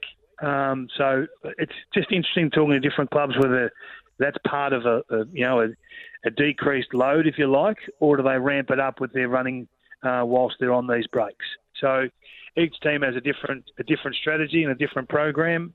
What works and what fails, we really don't know until we see them in round one. So everyone's got the perfect answer at the moment, or the right model, albeit they're different models. And we just sit back now and wait. I think that there is a level of basically, put your hands over your eyes and cross your fingers or whatever you need to do as a coach and just hope for the best. I mean, injuries right now kill you for the start of the season, but still a bit of a way to go, but a lot of luck required. And just about got the whole community pre-season game schedule across March 2, 3, 4 sorted, but I don't know where North or the Dogs or Melbourne or Richmond are playing. Any of your spies been able to come up with a where and when? No, I'm still not sure. Well, we don't know who's playing who. Yeah. I think the Kangaroos are playing the Tigers. I'm not. I heard that around the traps, and that may even be at Arden Street, Dwayne. So I just keep your ear to the ground on that one. But we just have to wait until they advise us. We are the fan, after all. We are the people that the AFL are working for. So the quicker we find out, the better. Yeah, I'm sure that they haven't been afraid to trample on other sports headlines in the past. So just the fact that the Australian Open is going I'm not sure why they aren't anyway. But anyway, maybe I've got too much interest in it because I'm like you. I can't wait to see them in action. Kingy, great to have you on. Really appreciate your time. And thanks for doing this. It's a pleasure to have you on, and the listeners love it. So thank you. Hey, good luck in Tassie. And if you can, just put it out there to our Tasmanian strong, or our Hobartians. If they can rank the restaurants you should be going to in order next week. Right, yeah, I went to Fire Door in Sydney when I was there for the Sydney test. If you're in Sydney, just drop past that one. They cook it all on open fire. The steak, the vegetables, the whole lot. Hey? It's got nothing on Hobart. Right. Well, give me a suggestion on the text. Where should I go? 0433 98 11 16. I won't just save myself for the scallop pie. I'll go a little deeper than that into one of their best. It is a beautiful place, Hobart, I've got to say. Great to have you, Kingy. We'll talk soon. See you, pal. David King joining us. So Dom, just running through the games we know of, according to what's come through on the text and from people across that March 2-3-4 weekend, Hawthorn-Collingwood, Dom reckons, is going to be one of the matchups. I think we're having Adelaide and Port maybe go to the west, so one will play the West Coast and the other will play Freo. Sean Grigg told us that Geelong's playing Brisbane up in Brisbane. Lenny Hayes told us Essendon are hosting either St Kilda or Melbourne down at RSEA Park, which will be a ripper to get a good crowd in for that. Isaac Henny telling us that the Swans are hosting Carlton. Tyler Brown telling us that Adelaide's off to the west. Brett Montgomery yesterday telling us that the Giants are hosting Gold Coast at Blacktown. So, still not sure about North, Dogs, Melbourne and Richmond. But if Kingy's right and North are playing Richmond, then that'd probably mean the Bulldogs would play a game against Melbourne somewhere in Melbourne, you'd hope. Or maybe Ballarat. We'll take a break. More of your calls and your texts. 1300 736 736 is the number. And we do have a bottle of Starwood Twofold Double Grain Australian Whiskey, thanks to Hairy Dog's Summer of Aussie Spirits to give away. hairydog.com.au. Dwayne's World with Dwayne Russell. Keep your texts coming through. A couple that come through. Surely not Dogs v Demons. That's the round one clash. A few have sent that through to me as well. So thanks for that. Another one here. I doubt the Dogs and Melbourne will be playing a practice match against each other when they face off in round one. Dom from Armstrong Creek. So we'll keep an eye on that, whether it might be the other way around. Dogs and North and Melbourne playing someone else, like it could be Essendon. Surely, another one here. Dwayne confirmed in the Ryan Daniels tweet, West Coast Adelaide, Fremantle Port. So I got the Ryan Daniels tweet here from, 20 hours ago, Friday, March 3. Ryan tells us West Coast Eagles Adelaide, Mineral Reserve open to public. Thursday, March 2, Freo Dockers v Port, Freo Oval open to public. So, a few of these are coming through now. So it's really only two games we don't know at the moment, which is nice to know. A couple of other texts that have come through on the restaurants in Hobart. Easy one for you, Dwayne. Rockwall Bar and Grill, owned by beardless Gary Baker, Ripper bloke, who was surprised I picked him out without knowing he was the owner, Paul in Fitzroy North. Thanks for that little tip as well. BBL. So there's two games today, if you're unaware. So we'll be talking some BBL shortly. Can the Renegades win it? Jono Wells is about to join us after the break, but the Heat have won the bat flip and will bowl first. So two BBL games being played today, Hobart Hurricanes and Brisbane Heat, and then Melbourne Stars to play Sydney Thunder a little bit later on. So we'll keep you in touch with what's happening there and, of course, what's happening at the tennis. Thanks to Kia, the all-electric Kia EV6 GT supercar, a pinnacle of engineering. Kia EV6 GT, the most powerful Kia ever crafted. Daniel Rich also to join us after 2 o'clock, so plenty still to come on Dwayne's World. I like a lot of Aussie things, One of my favorite actresses comes from Australia, Margot Robbie. I wish I can... Margot Robbie? Are you pitching right now? What's happening? Am I what? Pitching? Are you making an offer? What are we seeing here? It would be nice to see her over there one day. He's been lively, Stefanos Tsitsipas. He's been great. He's got some charisma, some character. He's got some game. And he plays tomorrow night against Karen Khachanov. And it's going to be a ripper. Looking forward to that one as well. Talking about Margot Robbie, the Aussie actress superstar. It wasn't the last movie. I saw Babylon a couple of days ago. Not great. A little bit overcooked and certainly overlong, I think. But I tell you what, saw the Guy Ritchie movie Operation Fortune yesterday. Enjoyed that thoroughly. But, we'll see if Margot Robbie this time next year is in the players' area for Stefanos Tsitsipas. Be great to have her back in Australia for an Australian Open. And let's hope Tsitsipas keeps winning because he keeps delivering at his post-game interviews. Bottle of Starwood two-fold double grain Australian whiskey to give away thanks to Hairy Dog Summer of Aussie Spirits, still hairydog.com.au. And Jimmy Brings voucher. Jimmy Brings delivers wine, beer and spirits in minutes. Get Jimmy when you need a bevy. Plenty still to come. Daniel Rich after 2 o'clock.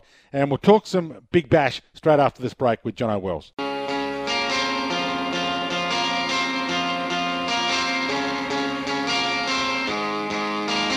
Dwayne's World with Dwayne Russell. Always great to have your company for Dwayne's World. We'll head back to your calls and your texts very shortly and keep you updated on what's happening in the BBL and the tennis. But let's talk some BBL. Renegades ran down the Strikers with relative ease last night. Jono Wells was part of the team that ran them down, did a bit of the running late himself with 20 off 19, and he joins me for a chat. Jono, great to have you on the program. Firstly, thanks for your time. No problems at all. Looking good at the right end of the season.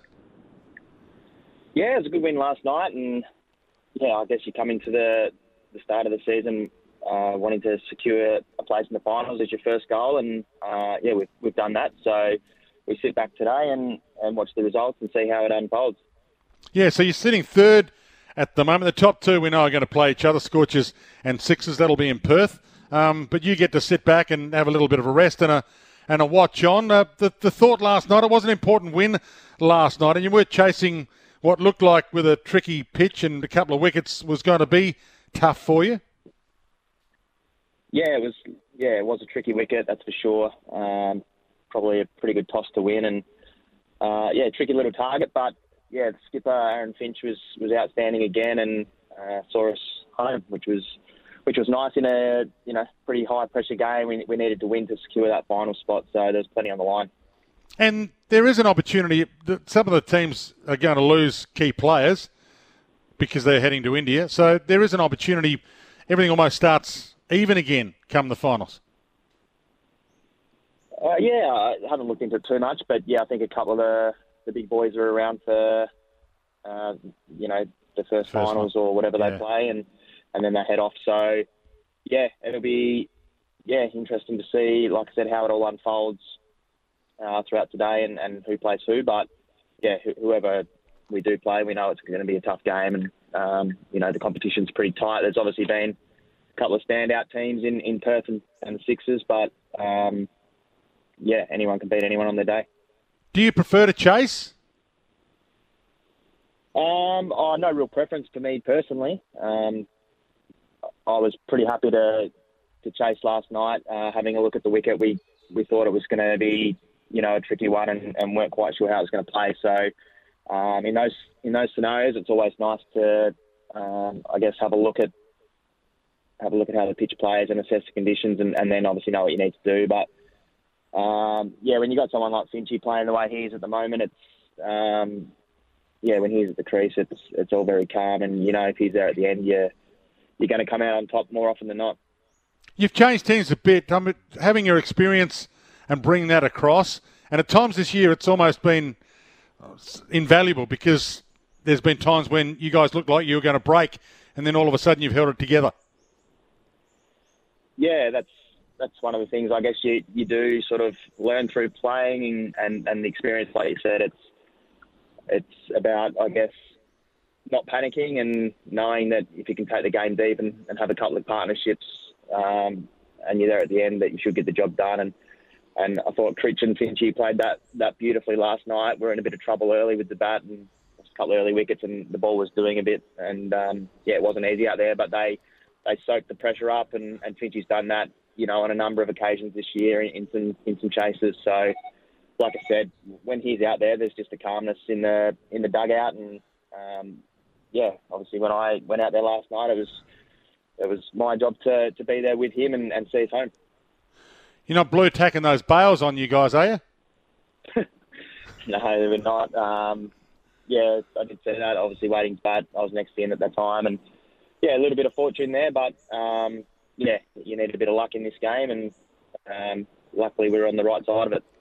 Can I take you down another track? You're a Tasmanian born, but you've been in many states and played in many states and for different franchises. You're a footballer as well, of pretty good note as a teen.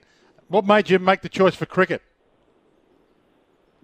I think I'm about 5 foot tall and didn't have the best tank was probably against me for footy, but had a pretty good underage carnival, I think, in the under-17s, and got offered a rookie contract pretty much off the back of that. So having a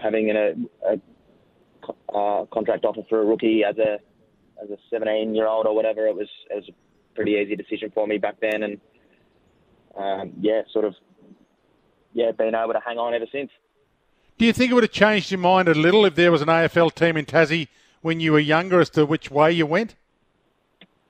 Oh, look, I don't think so. I think, like I said, I had the opportunity with cricket, and I didn't have the opportunity with footy at that stage, and I probably wasn't going to get it, to be honest. But I loved footy growing up. Definitely, loved my footy, and it was a dream of mine to play AFL as a youngster. But it was a bit of a no-brainer for me. With, like I said, I probably wasn't going to make it with footy, and had the rookie offer pretty early doors with cricket. So it all sort of unfolded itself. Yeah, I'm heading down to Hobart on Monday. I'm just curious, as many Tasmanians as I get on, to try and find out where they are at with this AFL licence and whether Hobart would be a good spot if they redevelop that whole Macquarie Point area and make it into a venue that can host a lot of sports, cricket included. Yeah, it'd be great. I think, they've obviously been really keen to get a team down there for years, and I'm not sure exactly where it's at, but I've seen some drawings and stuff for that stadium, and I hope it goes ahead personally. I think it'd be great for the state, and it'd be great for sport in general. Great to have you on, John. I really appreciate your time at short notice. I know you're going to sit back and watch this afternoon unfold a couple of games, and I appreciate you slipping us in. So we'll talk soon. No stress. Thanks for having me. John O'Wells joining us to talk some BBL. Was superb with the bat again last night, closing it out 4 for 143, and then in response, 7 wickets down for 142 in response. The Renegades 4 for 143 with Finch 63, the biggest tally of the lot. Back to your calls after the break. 1300 736 736 is the open line number. 1300 736 736 if you'd like to join me. Send through a text as well. 0433 98 11 16. 0433 98 11 16. We've been talking about the pre-season competition and who's playing who and where these games are going to be played. Well, guess what? The AFL, I understand, have just released it in the last 5 minutes while I've been talking to Kingy. So we'll talk about that straight after the break and give you the latest. You with Dwayne's World.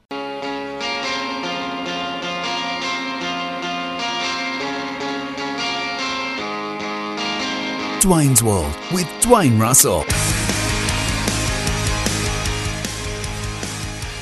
Hobart Hurricanes, the Brisbane Heat playing at the moment. Melbourne Stars and Sydney Thunder a little bit later on in the Big Bash. Hurricanes none for 20 in the third over. Jewell 17. Crawley is 3. Nisa none for 16 from 1.3 overs. Just been hit for a 4 and a 6 off his first couple of deliveries.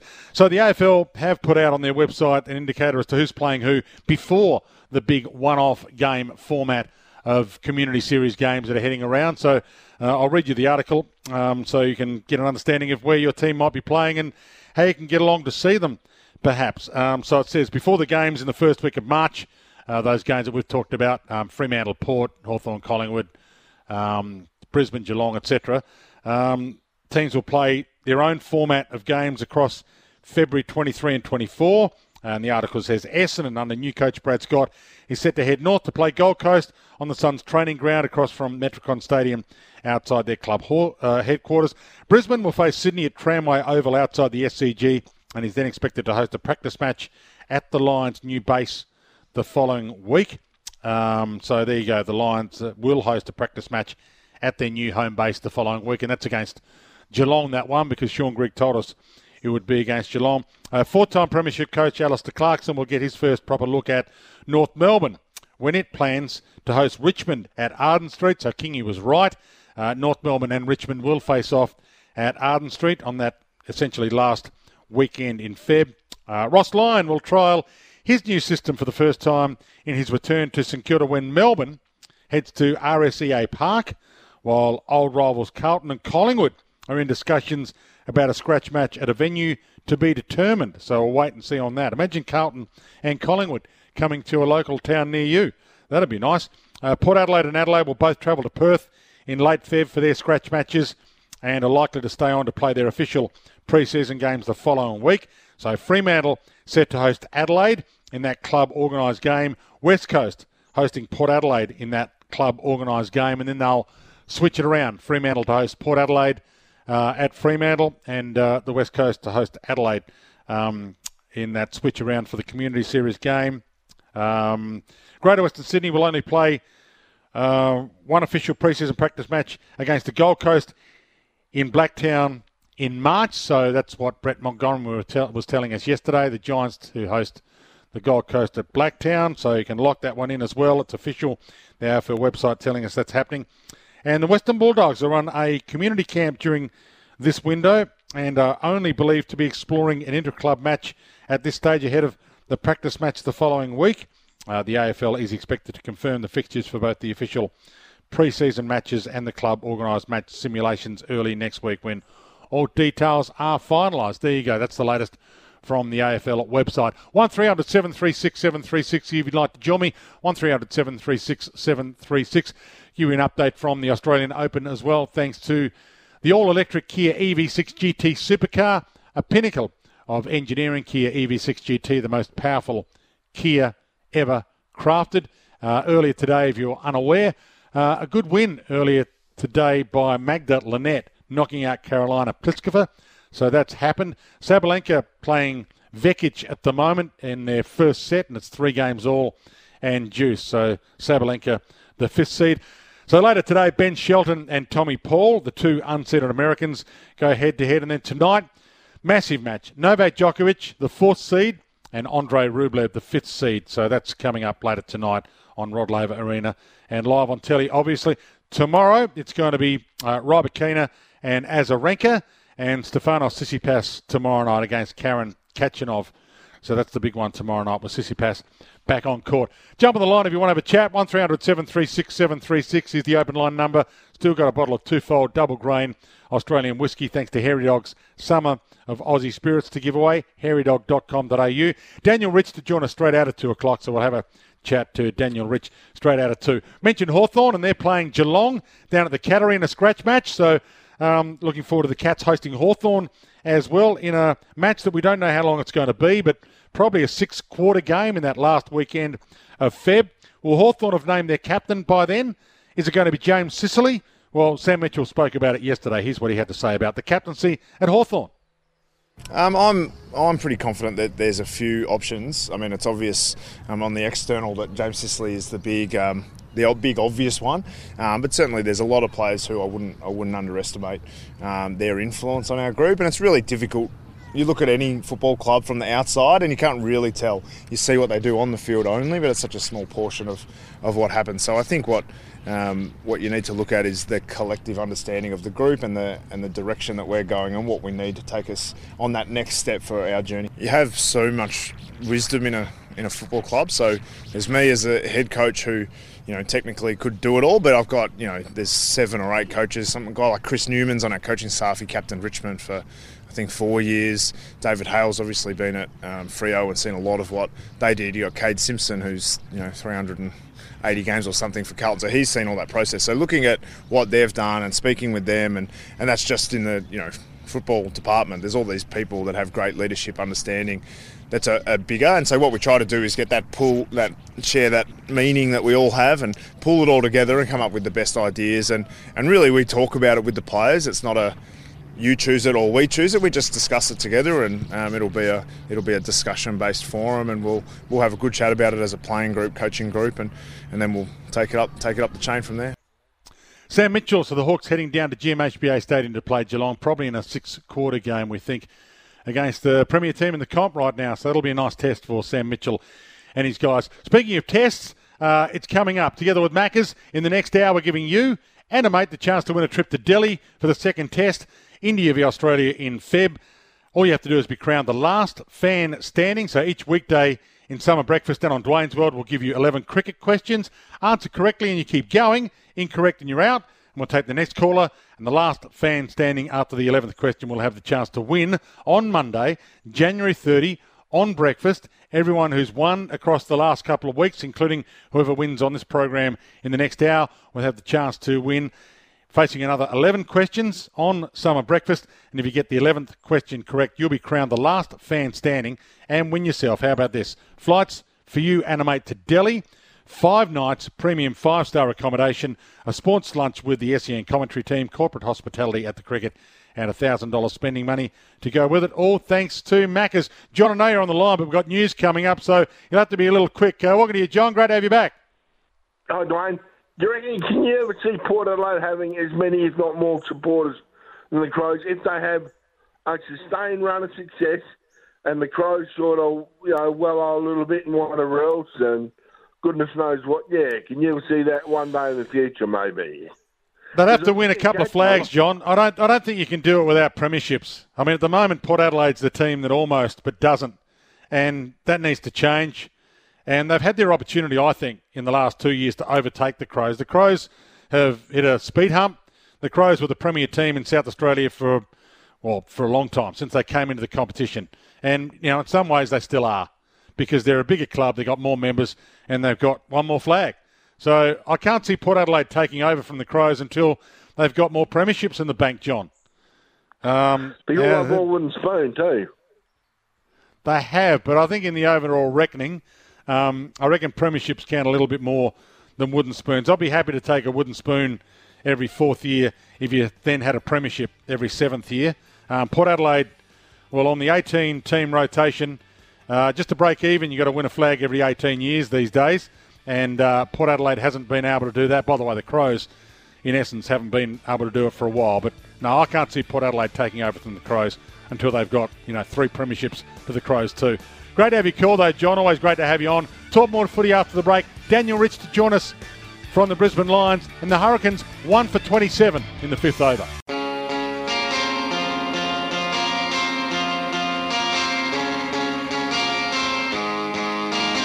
Dwayne's World with Dwayne Russell. Always great to have your company for Dwayne's World and for Midday Madness. Thanks to all of you who sent through a text and have jumped on the phone, the open line, which is brought to us by Werribee Kia, 1300 736 736, that open line number. Werribee Kia awarded National Kia Car Dealer of the Year. Werribee Kia makes buying cars easy. In the cricket, Hurricanes 2 for 29 after 5, Wright 6, McDermott 1.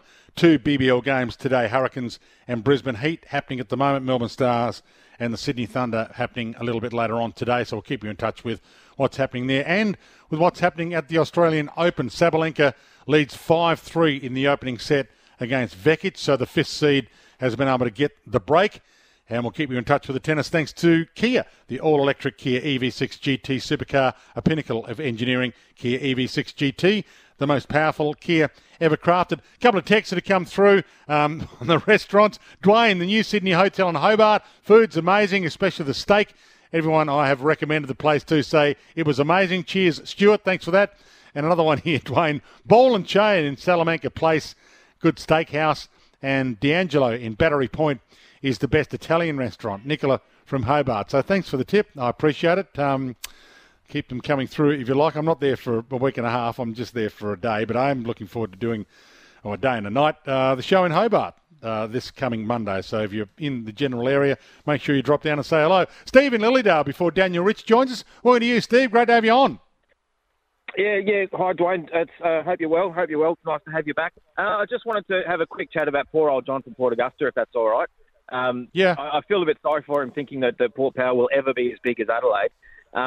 Adelaide are at the lowest they've ever been at the moment, and they're still averaging more than Port Power, both in membership and also in attendance. In fact, we were 8th on the ladder last year for average attendance.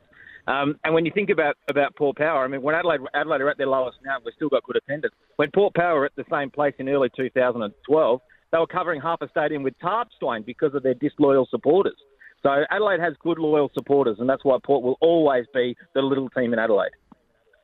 Nicely rubbed in. What about if Port Adelaide go past Adelaide and win more flags, Steve? If the drought continues for Adelaide, and Port Adelaide's wasted a couple of huge opportunities to win a flag in this little period of time. So with Adelaide, as you mentioned, down a little more than they were early days, they've wasted a huge opportunity not just to win a flag but to move past the Adelaide Crows in the state. But you're probably right. The way that they've allowed Adelaide to establish themselves even in hard times has meant that Port Adelaide might make it impossible for them to move past Adelaide because they're hard to win flags, Steve. Yeah, absolutely. And Port Adelaide have proved that the last couple of years by choking in finals. But I think that the fact is that Adelaide will always be the bigger club because we've got good history, we've got good facilities, we've got loyal supporters, and Port Power will always struggle with those type of things. Yeah, I don't know about the choke in finals thing. How'd you go in that grand final against Richmond a couple of years back, Steve? Yeah, we only lost by 48, Dwayne. We didn't lose by 119. In fact, no one's ever lost by 119, Dwayne. That's a good point. I appreciate your call. They did get demolished by Geelong in the grand final all those years ago as well, but it's a nice rivalry in Adelaide, you got to say, so a bit of fun there. Mark on the Limestone Coast wants to talk to Saints, I presume. Morning to you, Mark. Great to have you back. Yeah, cheers, mate. I'd just like to make a prediction about a St Kilda player. Mm-hmm. You there, mate? Oh, yeah, we must have a bad line. Yep, far away. I believe that Jack Billings, the much maligned Jack Billings, will have the best year of his career. Reason I think so is a change of coach. I think Ross Lyon is the type of coach that a type of personality like Jack Billings needs. He's also recently got engaged, I believe, so everything's looking rosy in his personal life, and he's looking pretty fit. And I think that Jack Billings will live up to his, what was he, number 3 pick? Yeah. Draft pick? Yeah. Yeah. So I'll make a prediction. You can write that down, and we'll see how we go at the end of the year, eh? All right, well, Jan 25. Having Ross Lyon, it's one thing to win a flag, Mark. So obviously winning a flag is the end game for every coach. And if you don't win a flag, well, in the eyes of many, you haven't succeeded. And we're talking about Port Adelaide in that respect right now with Ken Hinkley. But getting improvement out of these guys, if you don't do that either, then it's going to be a huge loss. That's what a lot of Saint fans are pinning their hope on, Mark. At least if you improve, and a lot of the guys that you've got that feel like they've plateaued or haven't kicked start to pop in 2023, then that's going to give you something to go to the footy for every week, isn't it?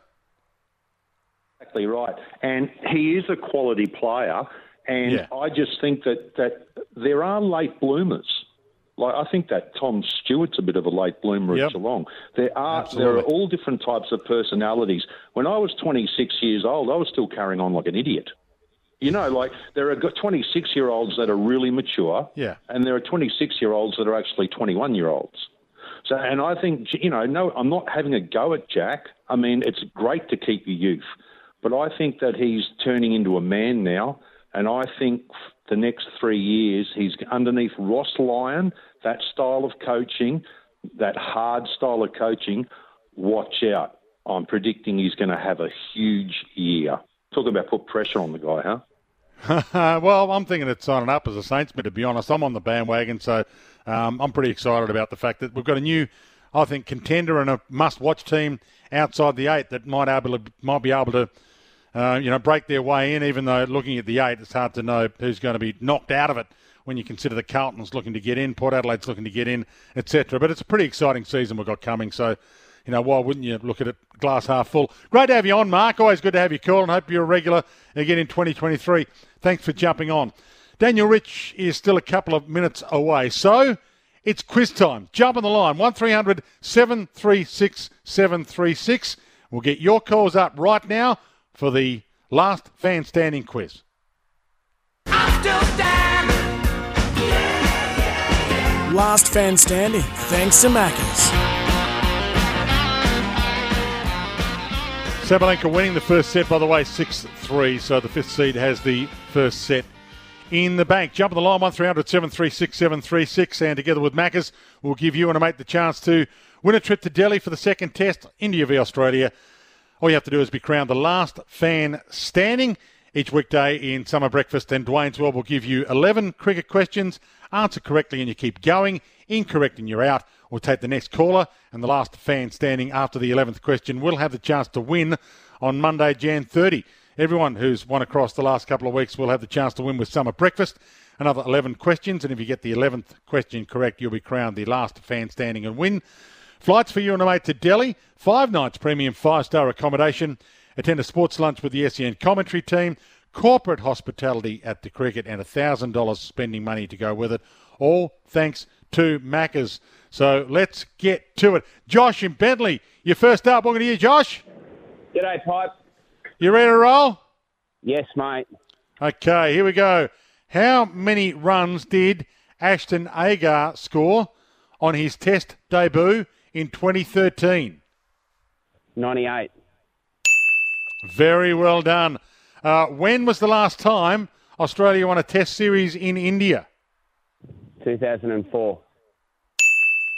Well played. Question 3. Outside of Australian venues, which test venue has Australia played at the most times? Lords. Nicely done. Question 4. True or false? Steve Smith is the first player to hit centuries in consecutive BBL matches. True. Good try, Josh. You were going on a nice run until then. Glenn in Melton. Welcome to you, Glenn. How are you, Pipes? Yeah, good to have you, Glenn. All right, here we go. You've heard the question. I'll give it to you again. Question 4. True or false? Steve Smith is the first player to hit centuries in consecutive BBL matches. False. It was pretty obviously false after the last answer was incorrect. Nice work. What team, question 5, did Jono Wells play for before transferring to the Melbourne Renegades? He was at the Adelaide team. That'll do. 6. What piece of cricketing equipment is generally believed to have been burnt and placed inside the original Ashes urn? Stumps, cricket stumps? I'm not sure we can give it to you on that. It has to be a little bit more specific. Do you want to have one more go, Glenn? Bales? That'll do. It had to be part of the stump, so you got that right. Question 7. The Sydney Thunder set a world record this season for the lowest score ever recorded in a T20 match. How many runs did they manage? 15. Well done, Glenn. Question 8. Who is the current leading run scorer in the Big Bash? Matty Short? Good get by you. I wouldn't have got that one. Question 9. Which Indian superstar has made 27 test centuries? Virat Kohli. Brilliantly done. Question 10. Here we go. Who won the 2011 Cricket World Cup? Sri Lanka? Nice try, Glenn. You nearly got there. Up to question 10. Dwayne on the roads in the box seat. Welcome to you, Dwayne. Hey, Dwayne. How are you, mate? I'm good, Dwayne. Great to have you on. Who won the 2011 Cricket World Cup? India. All right. Question 11. This is to be the last fan standing today. Who owns the highest individual World Cup score? Multiple choice. It's question 11. I've got to let you go on your own here. Oh, let's go with Ricky Ponting. Good try, Dwayne. Thanks for that. Joel in Rosebud. Welcome to you, Joel. How you going, Drain Pop? Yeah, good. Who owns the highest individual World Cup score? I can't believe I don't know this one. I'm going to say Gilchrist. No idea. Thank you for that. Aaron in Broadmeadows. Welcome to you, Aaron. Yeah, good afternoon. Yeah, I think it's Martin Guptill. Very nicely done. Came in late, nailed it. Question 11. Congratulations to you, Aaron. Leave your details with us, but you are still in the running to win that magnificent prize. You and a mate heading to the second test, India v Australia in Feb, thanks to Macca's, and be crowned last fan standing. You get that chance Monday, January 30, and it's not far away. Next Monday, you might be a chance to win flights for you and a mate to Delhi, 5 nights premium 5-star accommodation, sport lunch with the SEN commentary team, corporate hospitality at the cricket, and $1,000 spending money, all thanks to Macca's. We'll take a break. Great to have your company on Dwayne's World, by the way. Hoping Daniel Rich is going to join us after the break. He's not quite receiving our call at the moment, but hopefully he's not far away. Sabalenka taking the first set against Vekic, 6-3, so has that first set in the bank. And in the BBL, keep you in touch with both the BBL and the tennis, thanks to the Kia all-electric EV6 GT supercar, a pinnacle of engineering. Kia EV6 GT, the most powerful Kia ever crafted. But in the BBL game between the Hobart Hurricanes and the Brisbane Heat, it's the Hurricanes batting first. They started pretty well, but they've lost a couple of quick wickets. 3 for 41 in the 9th over. Wright 15, and David Newman at the crease, yet to get off the mark. You at Dwayne's World.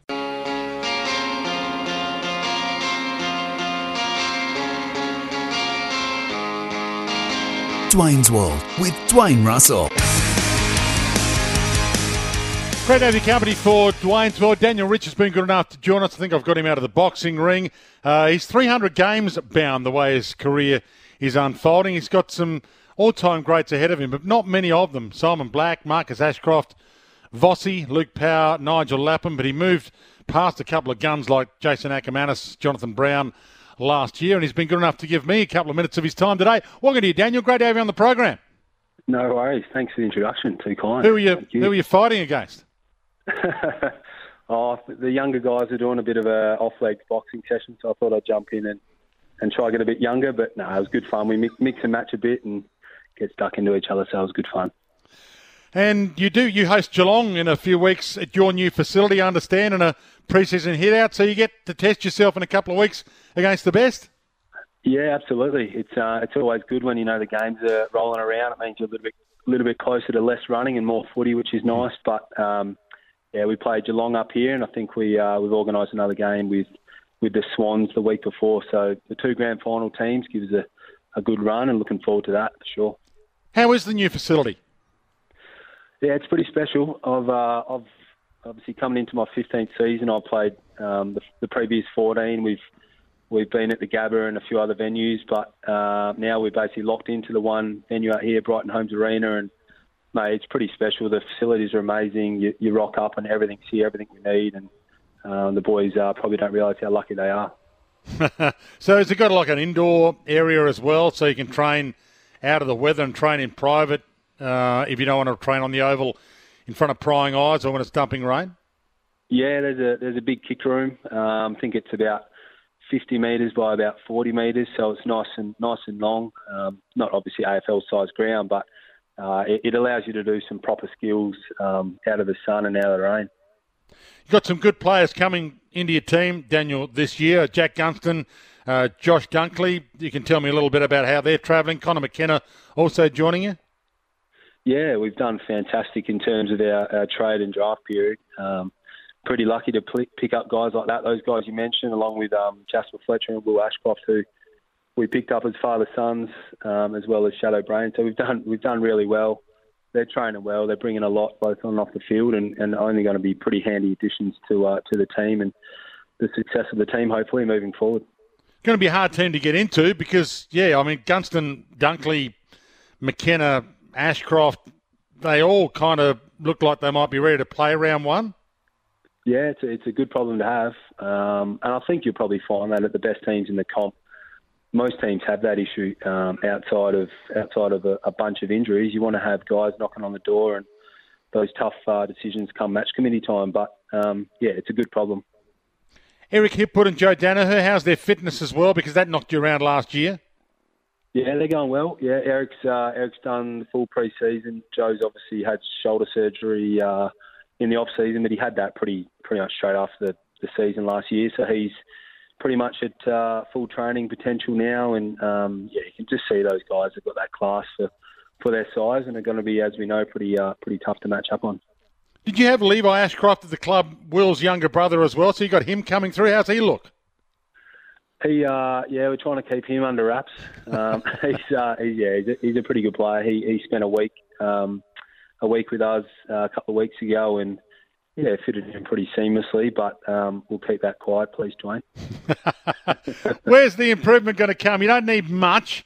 You've got personnel. Do you need to tinker with anything game style? I mean, we've always talked about your kicking as a team, so that's something obviously. But where do you think it could come? Yeah, I think you can always improve across the board. I think the best teams, the best defensive teams over the last few years have shown that they last longer in the season. That's just the facts. Defence kind of goes a long way to winning premierships and winning those big games. That's been definitely a focus, as I'm sure it has for every team. But there's always areas of your game. You've got to continually review things, whether it's week to week or season to season. And we've done that, and hopefully it's going to put us in good stead heading into 2023. So Marcus Adams is going to be unavailable due to concussion. You have added Darragh Joyce to your list as well, haven't you, who could be a defender as well? Yeah, he's a nice, big, strong, athletic boy, and he's fitted in pretty seamlessly, to be honest. He's obviously been in the system at the Saints prior to joining us, so he's been fantastic. He's obviously a key defender, and I've got to spend a fair bit of time with him already, so he's going to be a handy addition. Captaincy? Any indication as to whether Dane retains it or you might change it up? Yeah, we've still got a few weeks until that's all voted upon. So time will tell with that one. But the things are, all the guys who would be seen as, I suppose, potential candidates are training really well, are leading really well. So whoever does end up in that position is going to be super for our club, and those guys who are right behind the potential or the future captain will be just as strong. So it's a good position to be in. What is the process? So you get a vote, do you? And then the football department decides whether they go with your numbers, or how does it work? Yeah, pretty much like that. Yeah, players all do their voting, and obviously the numbers get spat out, and then like every footy club, it's got to be approved by the footy staff and all those people within a footy club. So it's a pretty standard process in terms of how it's done, but the biggest part is obviously the players vote in the first place. I'm told Dane Zorko looks lighter, but I haven't seen him, so I'm just wondering if it's one of those pre-season beat-ups or it's actually true. No, it's another one I want to keep under wraps. But no, the little man, he's one of my good mates. He's doing extremely well, and he's probably in, to be honest, nearly career best shape. He's had one of those interrupted, I suppose the last 2.5, 3 years for him has been pretty interrupted with what's happened and what he's had to deal with his body, but he's had continuity. He's just in ripping shape, and almost seems like he's 25 again. But I don't want to pump him up too much. His head will get too big. You got 6 Melbourne games as well. Old Lions fans get to see you in Melbourne at the MCG and Marvel Stadium, which is going to be nice for the old Fitzroy group. Oh, absolutely. It's always nice to be able to go down there and play for our fans down in Melbourne. They're massive, and they're always there to support us. They were huge in the games and the finals down there last season, and obviously with our kind of history and heritage of the footy club from the Fitzroy days, we definitely have a strong base down there. So it's always nice to get down there and put the Fitzroy jumper on. And some big primetime games early in your season as well at home. You got Melbourne round 2 at the Gabba on a Friday night. You got the Dogs on a Thursday night at Marvel, and then round 4 you host Collingwood at the Gabba. So it's a pretty big primetime start. Yeah, it's nice. It's what we all play for. We obviously play for playing finals and winning premierships, but it is nice throughout the year to play in those big games against good teams. I know for a patch in my career, I was always on the Sunday Arvo time slot, and it's nice to be able to flip things a little bit come the back end of my career. So always looking forward to those games, definitely. Do teams still give nicknames to new recruits, or you don't do that anymore? I'm just curious as to what you're going with Shadea Brain. Oh, mate, I'm sure the boys have got a few funny ones, but At the moment, it's just Shadow or Brainy, pretty basic at the moment. But I think the name in itself is interesting enough, so we won't take it too much further. And who's going to kick your goals? Is it going to be the improvement of Joe? Is it going to be Eric's breakout year again? He continues to get better and be that guy who threatens to be the best key forward in the comp. Is it going to be the addition of Jack Gunston? Charlie kicked, I think, more goals than anyone else for you, 54 last year. Yeah, it's a funny one. It wouldn't surprise me if they all kicked 50. To be honest, it's one of those forward lines where one might pop up one week and kick 5, and a couple might kick 1 or 2, and then the next week someone else does it, which is a good thing to have. So yeah, our forward line's pretty dangerous, and I'm definitely glad they're on my team, not someone else's. And in terms of condition, how did Connor McKenna turn up? He's been out of the system for a year back in Ireland. Yeah, he's been good. He's definitely found it a little bit warmer up here, but he's loving it, and he's naturally a pretty fit kind of guy and came in pretty good shape. So he's obviously done a fair bit of work over in Ireland. Don't know if he was. I know his family lives on a farm and he's got a bit of family in the farming area. So maybe he was on the farm running around, and instead of jumping in the tractor, I'm not sure. But he's in good nick, and he's obviously going to be a pretty handy addition. And how are you feeling? I won't mention your age, but you mentioned how many years you've been in the system. Now it's always a timing issue for guys that are at your age. Oh yeah, no, I'm 32, but I've pumped myself up, feeling pretty good. I've had a nice solid pre-season and haven't missed any sessions yet. So a little bit lighter than I was last year, which helps when as you get older, you know how it is. So looking forward to what's to come. It's a pretty exciting stage where we are as a footy club. I'll let you get the gloves back on and get back in the ring. Daniel, thanks for joining me. No worries. Thanks, Dwayne. See you, mate. Daniel Rich joining us from the Brisbane Lions star, been one of their all-time greats, and good to have him on. Need to take a break for some news, come back with a few of your calls and your texts, and we'll also drop in to the tennis to give you an update as to what's happening there in the cricket, in the BBL. Hurricanes 4 for 62. Wade now at the crease, so David out. Wade's 2, Wright 31, 4 for 63 in the 13th over against the Heat.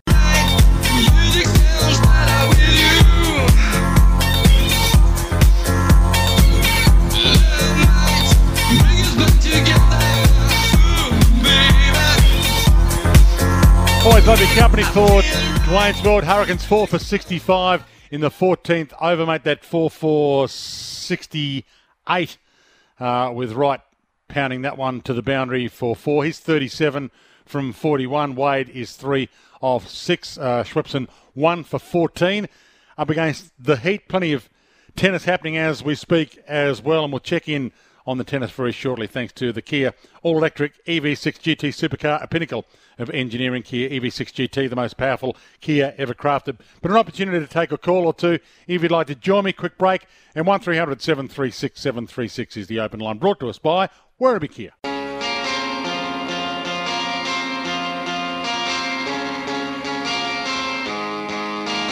Dwayne's World with Dwayne Russell. Michael Neser has just put Wright down on 46, so the Hurricanes still 4 for 82, Wright 47. Wade is 6, that's after 15 overs, so it's not a big tally. Game being played in Launceston, so conditions may be a little different, and the pitch may be a little tougher than most that are played on more regularly around the country. Great to have your company wherever you're listening to Dwayne's World. 1300 736 736 is the open line number if you'd like to join us. We'll sneak a call or two in before we head off air. But Stephanie Miles has been good enough to join me in the bunker again at the Australian Open, thanks to the great people at Kia, the all-electric Kia EV6 GT supercar, a pinnacle of engineering. Kia EV6 GT, the most powerful Kia ever crafted. Welcome to you, Steph. Great to have you back. Thanks. It feels like it's been a month already, and yet we're still here. And there's a bit of action in front of you at the moment. I suppose the earlier action was not a surprise to many who have been of the belief that Magda Linette could do some big things here, and she's done some big things.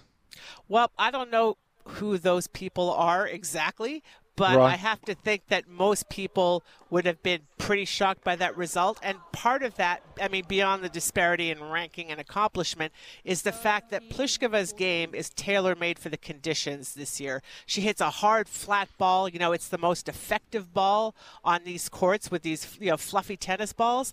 And she just did not show up the way she needed to today. That was more of a shocker, I think, than Lynette playing well, because she's a good player. But Sabalenka's playing okay at the moment in front of you. Exactly. I mean, Vekic it's a little bit similar to a Lynette situation, and she's playing quite well. But Sabalenka is, well, she was my pre-tournament pick anyways, and nothing that I've seen so far would dissuade me from making a late change in that prediction. Rybakina as a ranker tomorrow, probably a later afternoon game, I'd presume. But Azarenka's resurrection has been great. It's a great thing, you know, because when she was winning her 2 Australian titles a decade ago, she was mostly she was known for the screeching grunt. She was a little bit cranky. It was sort of hard to sort of get behind her, as a fan.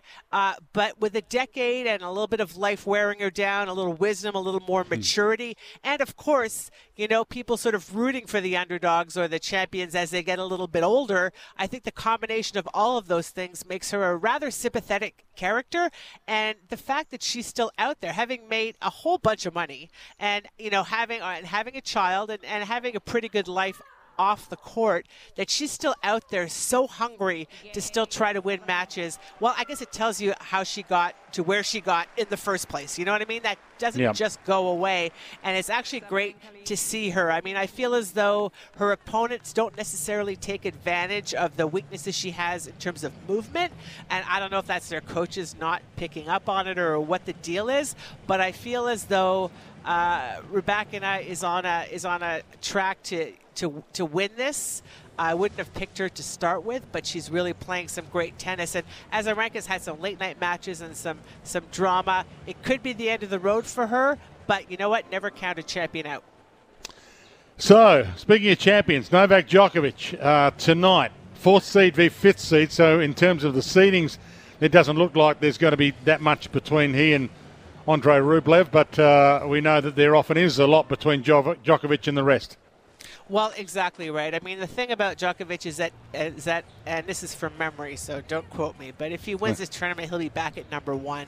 And look, he left 8,000 ranking points on the table last year with the tournaments that he was unable to travel to play, from Australia, Indian Wells, Miami, U.S. Open, Canada, Cincinnati. These are a lot of big events that he could not play. So he is the number 1, and obviously he's playing like it.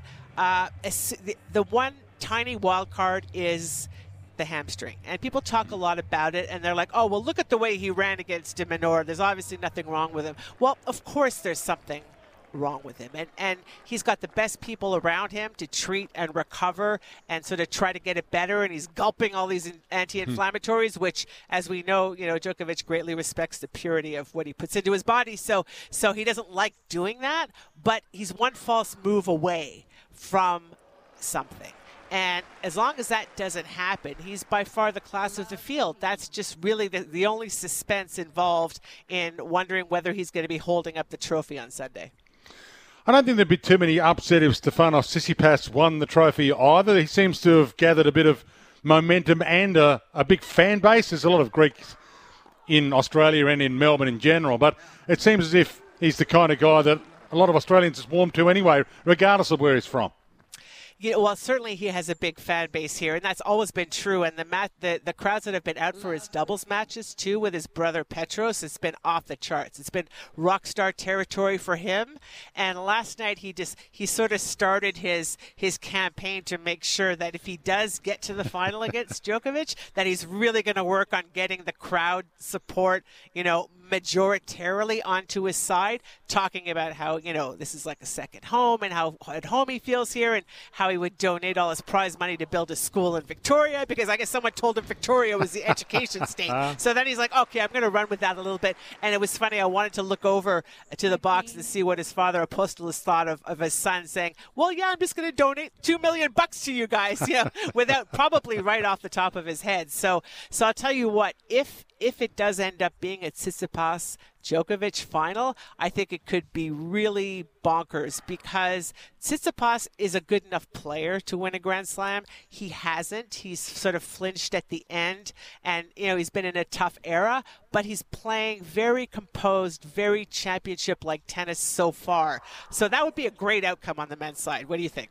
Oh, well, I agree. I think the tournament almost needs a big pop at the end. I think it would be great to have that must-watch, 4 or 5 setter with full of drama, and it's not played after midnight and finishing at 4 in the morning. So, no, I'm all for that happening. But in the meantime, there's a couple of Americans that are going to front up later on this afternoon that believe they can be a chance to maybe be the big story out of this, even though they're both unseeded. Well, they can believe it if they want to, and certainly it's a little bit unfortunate that the American guys have had such a great tournament here because not only does a lot of it take place in the middle of the night back at home, but the network that carries the Australian Open back in the U.S. is tending to put most of the stuff online, and it's it's a little bit hard to find. So that's really too bad. But what's great for the American tennis, and in my opinion, they need tennis needs to have America, the U.S. back as a market because it's a huge market, with a lot of sway, and so they've got a whole bunch of guys within 3-4 years of each other, and 2 of them are Ben Shelton, who's come up out of nowhere for those who aren't necessarily familiar with him, but has huge game and not just stereotypical American serve and forehand game. You know what I mean? He's got an all-around game. He likes to come to the net. He serves bombs. He's a strong, big, muscular kid. And right now, he's just full of energy and excitement because this is the first time he's ever even been on a plane outside the U.S., which is crazy, but but true. And Tommy Paul is a little bit of a late bloomer. He's in the same generation as Riley Opelka and and Taylor Fritz and guys of that nature, and he had a few things to straighten out and had to get a little bit serious about things. But he not only is he a good player, but he's fast as lightning. And when you're fast as lightning and you can catch up to a lot of power shots, you can make your opponent make errors. So all of which to say, I don't really care who wins, but I really hope that it's just a really good tennis match and that it opens some eyes back at home. So what has been the biggest story to come from the Open so far, do you think? Well, it's been a really crazy, strange one, hasn't it? I think probably it's a combination of a lot of sort of smaller stories. I mean, earlier on, obviously, it was Andy Murray, and that still probably makes your top 5 even now. The second thing is just all of the upsets, especially on the women's side, where this tournament is just wide open to be won, and so many players just don't seem to want to grab those opportunities, So on the women's side, the tournament's a bit attritional, but certainly, every Grand Slam has a whole bunch of stories, and Djokovic, his hamstring, his return, the way he's playing, all of those things probably are the top story that that bests all others, mostly because it's the longest lasting one. It's going to last the whole 2 weeks. Yeah, and it's sort of the finite end to it right now is that he might end up getting that Grand Slam to add to his tally, and we can't help, even those that don't like him, admit that he might be the greatest player that's ever played by the time he starts racking them up in the next couple of years with a couple of guys falling by the wayside like Rafael Nadal. Hey, Steph, great to have you on. Always good to be able to pick your brain and have a lengthy chat. Thanks for jumping down in the dugout for us, and thanks for being part of our coverage over a couple of weeks of tennis. Hey, thanks. My pleasure. I mean, meanwhile, Roger Federer is at Paris Fashion Week. You know what I mean? Yeah. This is where we are with men's tennis these days. Yeah, exactly. But that's the big stage they're on, and he's going to keep making a lot of money even if he doesn't pick a racket up for a while. Yep. Steph Miles joining us from the bunker at the Australian Open, thanks to the Kia all-electric EV6 GT supercar, a pinnacle of engineering. Kia EV6 GT, the most powerful Kia ever crafted. And if you are in the market for a new Kia, make sure you drop down and see the team at Werribee Kia or your local Kia dealership. But if you head down to Werribee, if you're in the vicinity, David, Janan, Aid, Jim, the whole team at Werribee Kia, they would love to see you. Back to wrap it all up straight after the break. By the way, Sabalenka not far away from wrapping it all up against Vekic. 6-3 and 5-1 in the second set. She leads, even though it does look like Vekic might hold serve and make it 5-2. You're with Dwayne's World.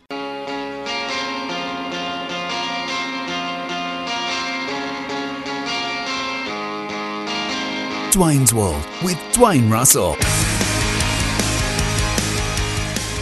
It's been a pleasure to have your company for Dwayne's World today. Thanks to all of you who took the time to send through a text on that 40 Winks Tempur text machine, number 0433 98 11 16. Consumer's Choice winner Tempur mattresses, pillows and adjustable bases, conforms to the exact shape of your body. Put that number in your phone, and I'm back tomorrow for Midday Madness, but with a twist tomorrow. So it's 10 o'clock madness tomorrow. I'm on from 10 o'clock, so 10 to 1 tomorrow. I'm having 19 hours off, so if you want to join me for 10 o'clock madness tomorrow, then please join me for 10 o'clock madness tomorrow through until 1, and take plenty of your calls, read plenty of your texts. It's all there on the podcast. If you want to download any of what we've done today, all of the interviews we've had today, including that with Daniel Rich, it's there on the podcast individually, or you can download the whole show and have a listen to the entire program in your own free time. We'll keep you in touch with what's happening in the cricket on SEN this afternoon, but the Hurricanes hoping to put up a score of 130 odd, but at the moment they're struggling a bit. 6 for 110 after 18 overs, so 2 overs left. 6 for 110. Fahim 8. Paris is 4, the last man out, right for 56 off 56 deliveries. So the run chase shouldn't be that difficult, although the pitch is a little difficult in some respects for the Brisbane Heat later on today against the Hobart Hurricanes. Melbourne Stars still to play later today as well against the Sydney Thunder. So the last 2 Big Bash preliminary games before the final start being played today, with no Big Bash tomorrow. In the tennis, been keeping you in touch with what's happening there, thanks to Kia. Well, we've been talking a little bit about the fighting spirit of Donna Vekic, but at the moment, Arina Sabalenka looks like she's just about to win this match as I'm speaking, as we're wrapping it all up. Not far away from the final point. In fact, advantage Vekic, so she might be a chance to break back on Sabalenka here. Sabalenka taking the first 6-3. It's now 5-2, and Vekic fighting back in this set. So we might have to stay with that one for a little while longer. Please join me tomorrow. Coming up next, Drive with Cam Luke, Adam McCurney, Adam Peacock, Corey Homicide Williams, plenty more. But I'll catch you tomorrow at 10.